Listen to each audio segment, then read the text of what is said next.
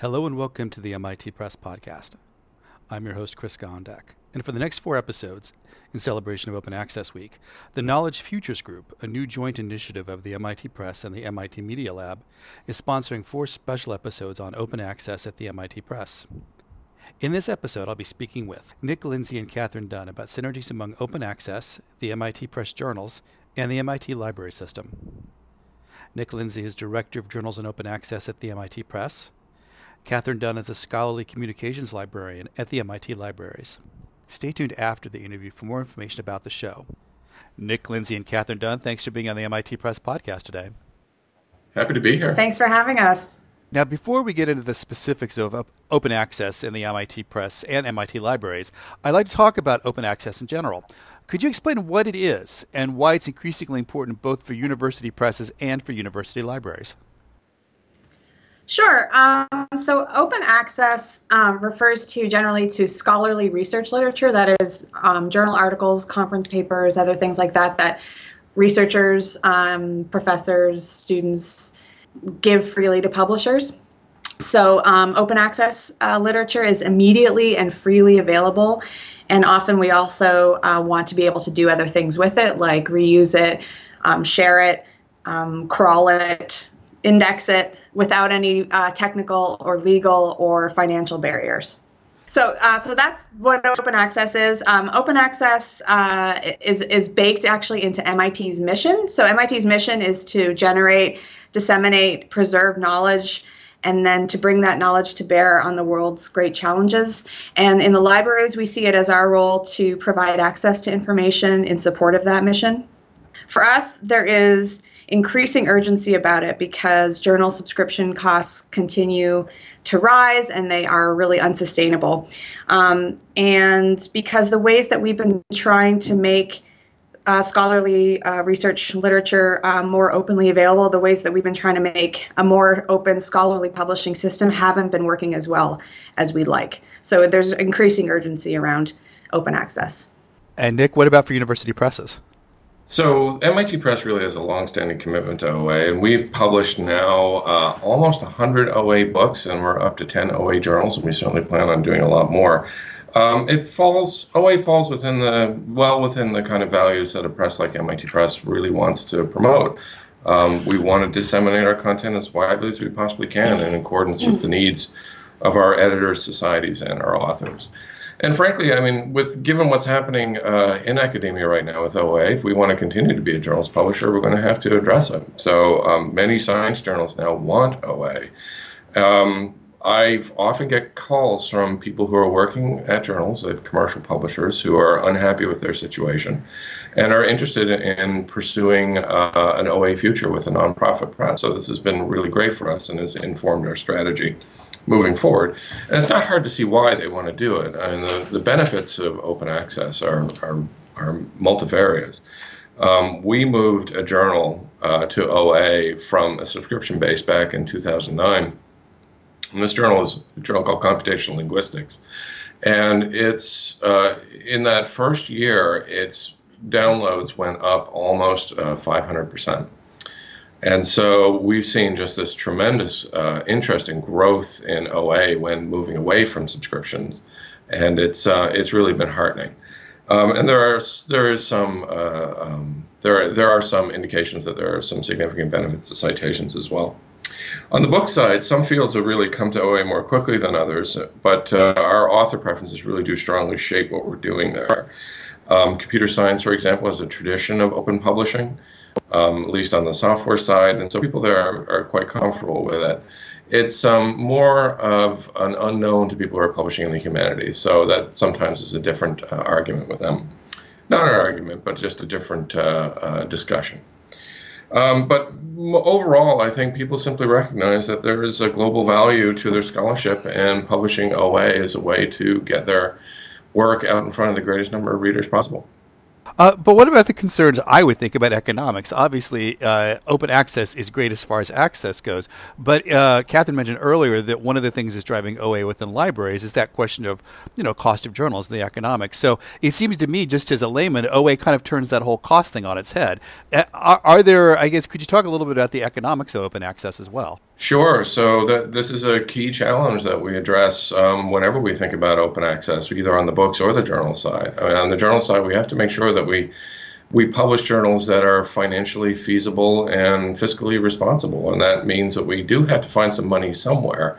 But I have to say that we've been fairly successful in employing a variety of models across the press to be able to make our journals financially viable.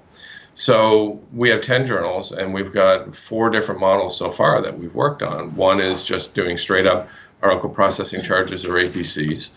Another is finding money within the society for which we're publishing to be able to cover all the costs that are associated with publication. Another is getting grant funding, which occasionally can come through to offset publication charges. And then finally, sometimes departments at universities are really interested in sponsoring OA and are willing to pick up the tab. Katharine, let's talk a little bit about libraries. Now, you are the scholarly communications librarian at the MIT libraries. What are your duties with regards to open access within MIT? When I came to MIT in 2010, which was less than a year after faculty here passed an open access policy, which was the second OA policy in the country to pass after Harvard. An OA policy is a legal tool that allows authors to hold on to rights in their scholarly articles so that they can reuse and remix them and share them. And so my job then was really very specific to that. It was finding faculty members' articles, soliciting them from faculty, and then making them open access by putting them in our institutional repository, or our sort of web database called DSpace. A ton has changed and evolved in terms of open access in the last 8 years.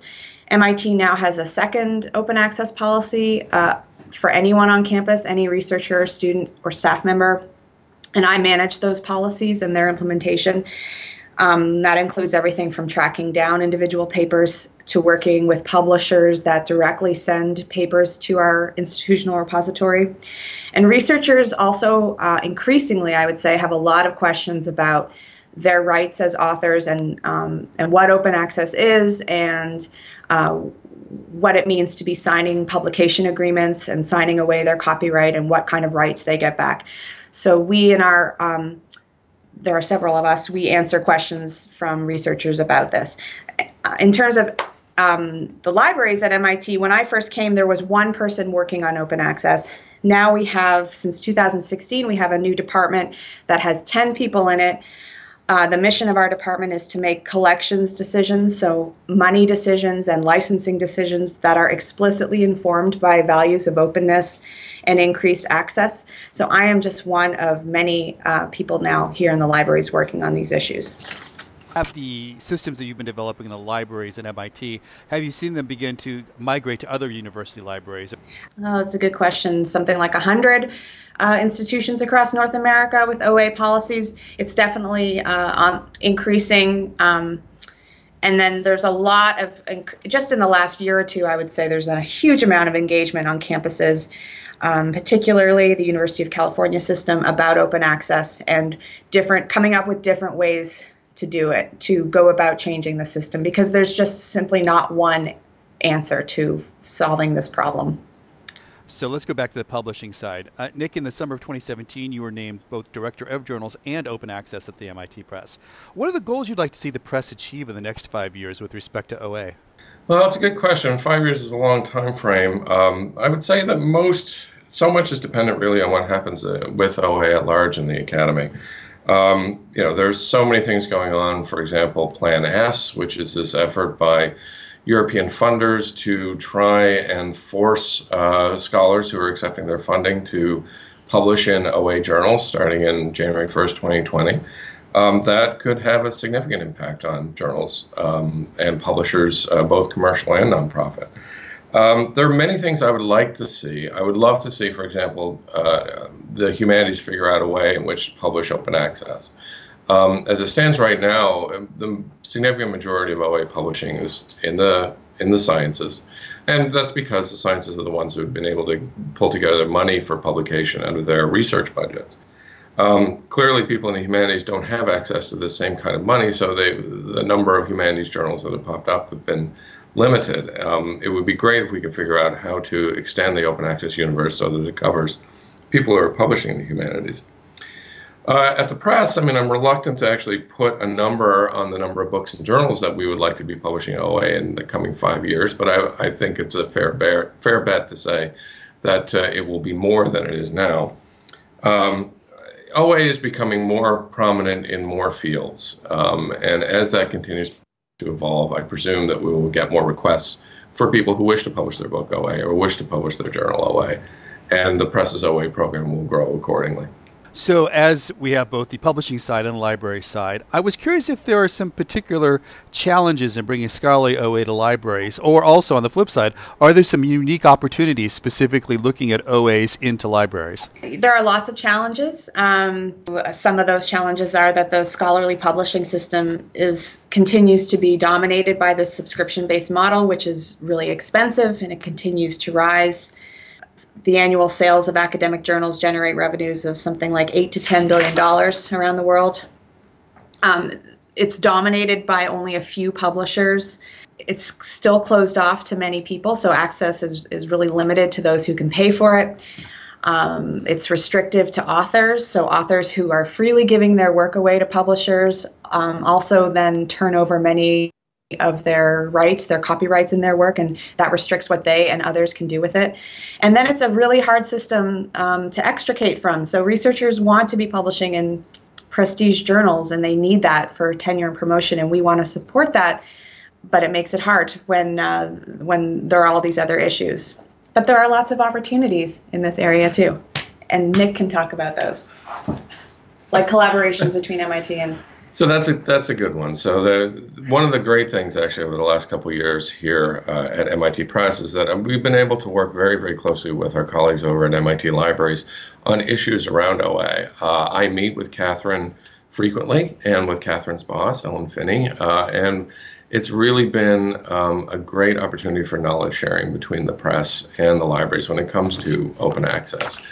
But it doesn't just stop there. The libraries have actually been very supportive of open access at MIT Press to the point at which they are actually providing funding to support open access publications, both on the book and journal side.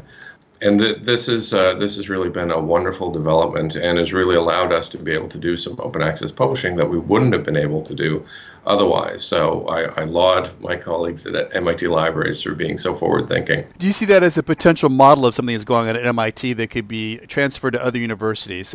Yes, absolutely. I don't see any reason why not. There's something in the order of 140 university presses, I think, that are part of the Association of University Presses. And I don't see any reason why some portion of the collections budget at libraries at those institutions couldn't be diverted towards their home institution or their home university press to be able to support this kind of publishing. I think it's an excellent idea. Are there any other projects going on right now at MIT regarding open access that you think could be models for the future? As I've said a couple times, I think already, one of the beauties of open access, and also maybe one of the frustrations with it, is that there is not one right way to do it. So we're trying out lots of different things in the libraries. One of them is a deal that we recently made with the Royal Society of Chemistry.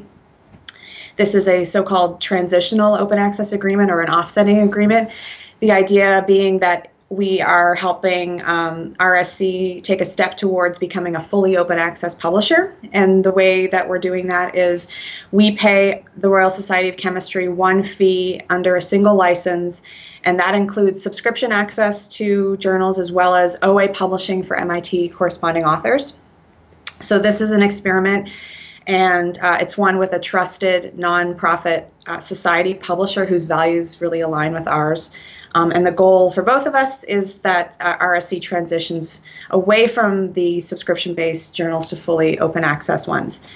This is a model that's happening. We are the first institution in North America to have one of these agreements, but it's a pretty common one in Europe, where there are lots of sort of national level consortia engaging in deals like this with publishers, or at least having conversations with them about these kinds of things. And we're starting to see more of that in the U.S. At MIT, there is a task force that's been pulled together. It started in 2017, and it's called the Open Access Task Force. And it's a group of faculty, administrative people like myself, people from MIT Libraries, who are coming together to try and come up with recommendations for making MIT scholarship more open and more available to others in the world. It's been an ongoing process now for 15 months, 18 months, something in that ballpark. But it's really starting to bear fruit at this time, and we've had significant discussions around publications, data, code, educational resources, anything that may come out of MIT that may have the possibility of being made open. We're at the point now where we have some draft recommendations, and they're being discussed with the various schools here at MIT, and then they'll be subsequently refined. Let's hope we'll be making these available as recommendations to the higher levels of MIT starting in 2019. But it's a good example of how MIT is really a forward-thinking institution when it comes to open. So for listeners that want to keep up with not only what you have been doing, but perhaps what MIT will be doing in the future regarding open access, how can they keep up with this news? Well, on the press side, you could come to mitpress.mit.edu/open, or you could follow me on Twitter, because I often post about open access related materials. So I am BlueNoser2, by which you may figure out that I'm actually from Nova Scotia, because Nova Scotians are blue nosers. And you can find me on Twitter there, frequently posting about OA. The OA Task Force has a website. It's open-access.mit.edu. The library's scholarly publishing program has a website, libraries.mit.edu/scholarly. And I tweet about OA at MIT Lib Scholarly. Katharine Dunn, the Scholarly Communications Librarian at MIT Libraries, and Nick Lindsay, the Director of Journals and Open Access at the MIT Press. Thank you so much for being on the MIT Press podcast today. Thank you, Chris. Information about the Knowledge Futures Group can be found at mitpress.mit.edu/KFG. And information about the press in general can be found at mitpress.mit.edu. Don't forget you can follow the MIT Press on Twitter, Facebook, and Instagram. Thanks for listening to this episode of the MIT Press podcast. Copyright 2018, the MIT Press, all rights reserved.